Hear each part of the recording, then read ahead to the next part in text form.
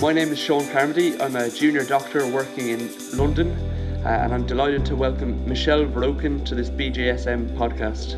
Michelle is formerly Director of Ethics and Anti-Doping at UK Sport and is now the founding Director of Sporting Integrity, a consultancy who work with the PGA European Tour, Ladies European Tour and International Golf Federation, among many others. Michelle has been Secretary for the Commonwealth Games Federation Medical Commission since 2002 and is also a very notable athlete, having gained international honours in 3 sports. Michelle, thanks very much for coming on the podcast. You're very welcome, Sean. So Michelle, just to start off, you've amassed over 30 years working in the field of ethics in sport. Do you want to tell me a little bit about what the key challenges you have faced with respect to anti-doping during that time? Well, I think the challenges have changed over time, but one continuing theme has been that we really do need to have an effective, credible anti-doping system that fits within the framework of integrity in sport, ethics in sport, and the problem we have is that this is somewhat open-ended because it's a moving landscape where the prohibited list changes over time. It changes in response in many respects, and also in anticipation of what might be abused in sport. There's a lot of fear, there's a lot of suspicion, and the anti-doping programme is really struggling to deal with those fears and suspicions. They don't go away. We really do need to make sure that we deal with our biggest challenge, which is people, because people corrupt a system and people need to be open-minded as to how to improve a system. So I think really, the important thing is to be able to sensibly address the questions of, how much testing is enough, for example. And it's about quality and quantity, but it's also about recognising that sports and people are different, and so one size will not fit all. And I think that's the biggest challenge. We look to systems that are very generic to address these issues. That's great. Thanks, Michelle. So certain sports have had reluctant associations with various performance-enhancing drugs over the years, for example, EPO and cycling. Considering your work in golf, what performance-enhancing drugs might a golfer be at risk of taking in order to improve their performance? There's a general risk of use of any of the listed performance-enhancing drugs in any sport, really, and probably because we put them on a prohibited list. But I think the problems of that generic list also are that we haven't always created it on a basis of evidence, and so therefore there are some questions of credibility, and especially where we move the goalposts around and allow things that previously might have been prohibited. Caffeine jumps on and off the list, for example, or the suspicions over PRP treatments, which now seem to be quite sort of old-fashioned by sort of comparison to how they used to be regarded as cutting edge. But I think really the problem we have with golf is that it might just reflect what's being abused in other sports by virtue of media coverage of certain drugs, because it sounds like it's attractive. But I have 2 approaches for golf. I look at on-the-day drugs, the specific drugs that might be used, and they could be in relation to health issues, they could be in relation to actual trying to benefit performance. And then the ongoing issues that might be around fatigue. A lot of the time these are touring players who spend a lot of time travelling, a lot of time not sleeping well, having quite a different lifestyle, and it isn't quite as wonderful as everybody perhaps imagines when they look at the golf courses through the eyes of a television. camera. What they need to be aware of is that those golfers on that 7:30 tee off will have actually been up since 4 a.m. To warm up. So it's important to recognise that that we have to be open to any potential performance enhancing drug.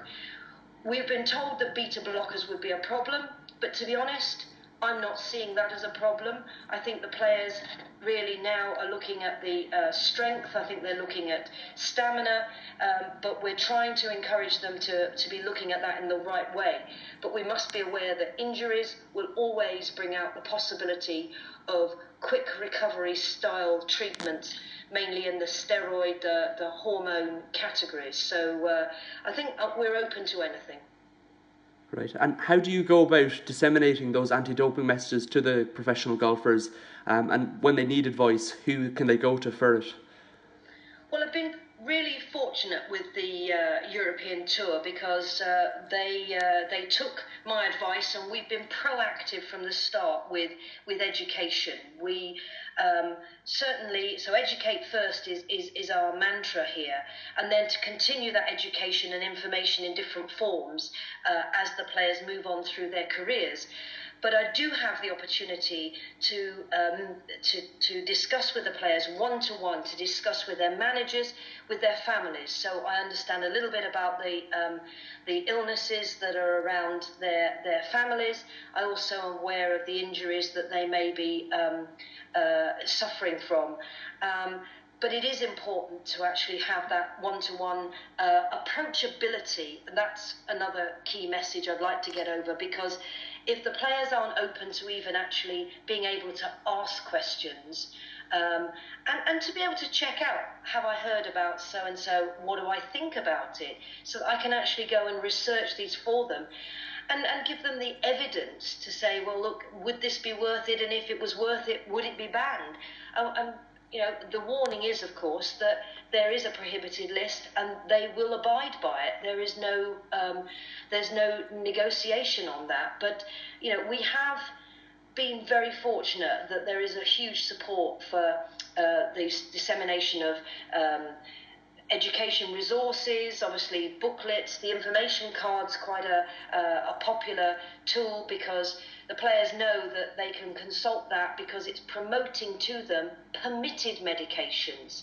I find it quite frustrating with anti-doping education that's all about a prohibited list, because quite honestly, even for doctors, the prohibited list is in itself incomplete. It talks about related compounds that we haven't even licensed yet for use. So really, to keep players on side, I talk permitted medications against the prohibited list. Permitted medications, let's look at what's permitted for you to use. And also then make sure there's the support from the medical team, so that it's not just about drugs, it's about maybe changes to lifestyle, certain other things that they can do in order to help stay within the rules. That makes a lot of sense.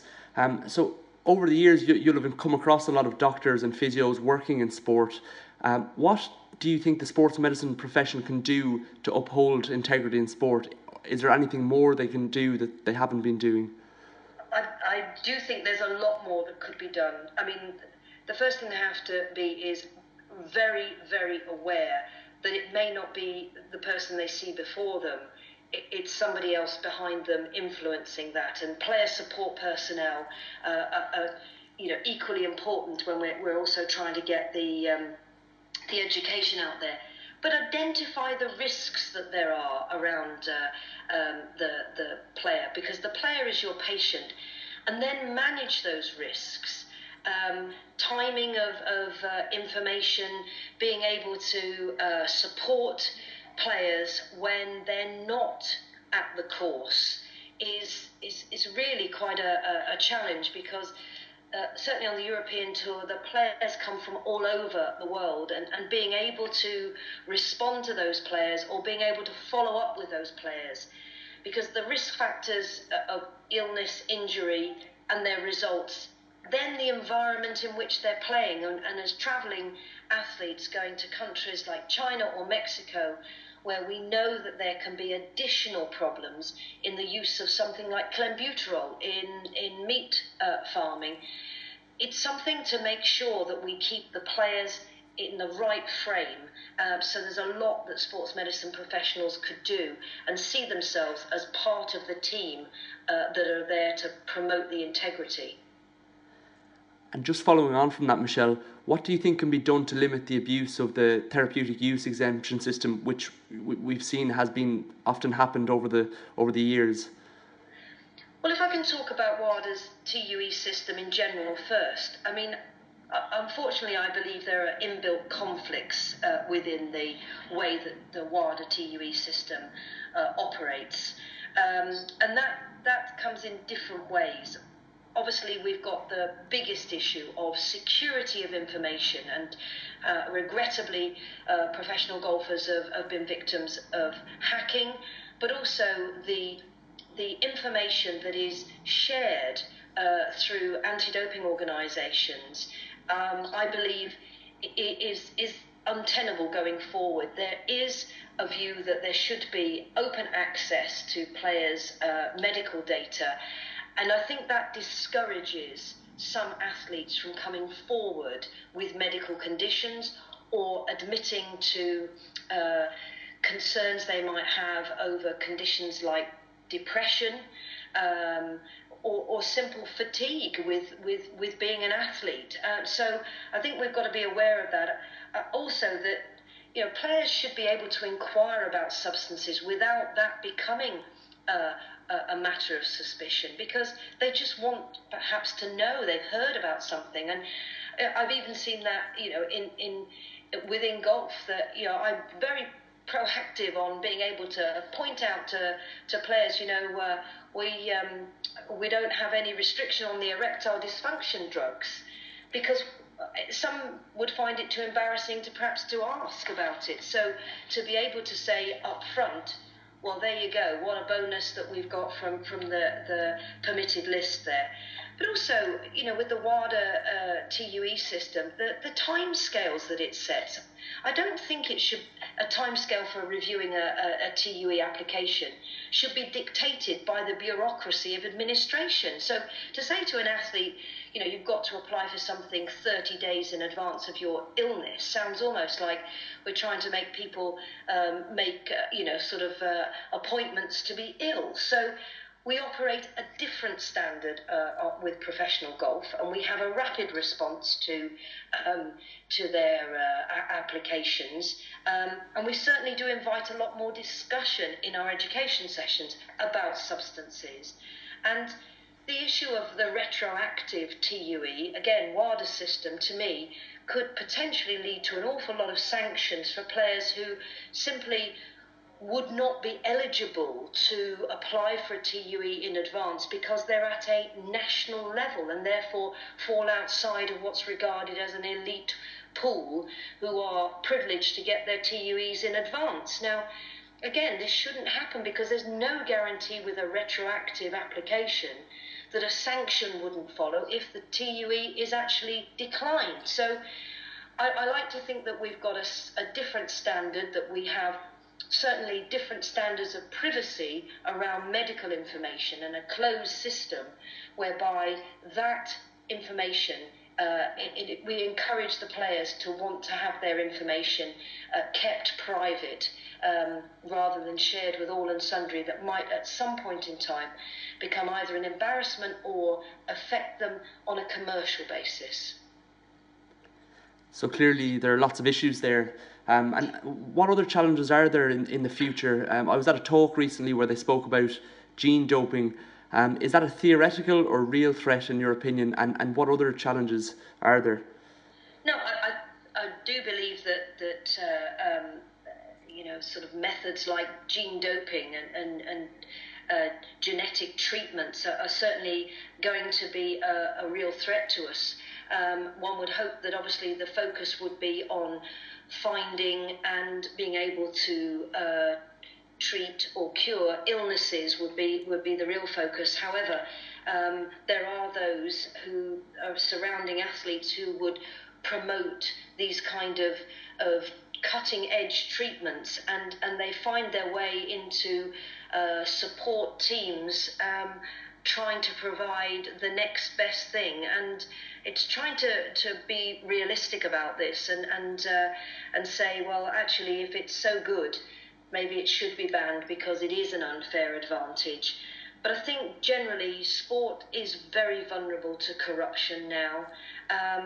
Working with golf, I have seen a different level of respect for the sport than I've seen in other sports, and also a respect for their fellow competitors. And I try to really to build on that about the principles of drug-free sport, about anti-doping in sport. And I'm very concerned about supplements. I cannot understand why governments have not taken this on board to protect even the wider public and legislated to control the contaminants, the additives that there are in these supplement products, because it puts all of sport at risk. And athletes, golfers looking to just be able to maintain a good level of energy, they reach for something, and I do have to say to them, look, if it actually sounds too good to be true, it really probably is too good to be true. So let's have a look at real food, real hydration issues, and try to make sure that we let you be front and centre of focusing, as you must do, because it's a game played in the mind, focusing on your game. Thank you, Michelle. So finally, can you give your 3 key tips to any clinician working in sport with regards to preventing doping? Well, I've thought about this. I really think that there are 3 that stand out for me. I think it's important to keep up to date on the anti-doping rules because they do change, and looking at the implications of the changes. And you could start that from October when the prohibited list is revised, and you've got 3 months then to be able to promote good changes over to your players. I think the second one is to be approachable but be professional. You are not the player's friend, you are their doctor, and it's really that patient doctor relationship that has to be maintained. Yes, of course, you might want to improve your putting, but treat the professional golfer rather than use it as a bit of a coaching session for your golf. And then health is the priority. At the end of the day, sport is only a game, and life is more important. Thank you very much, Michelle. That's Michelle Verroken speaking on the BJSM podcast. Thank you very much for joining us, Michelle. Thank you.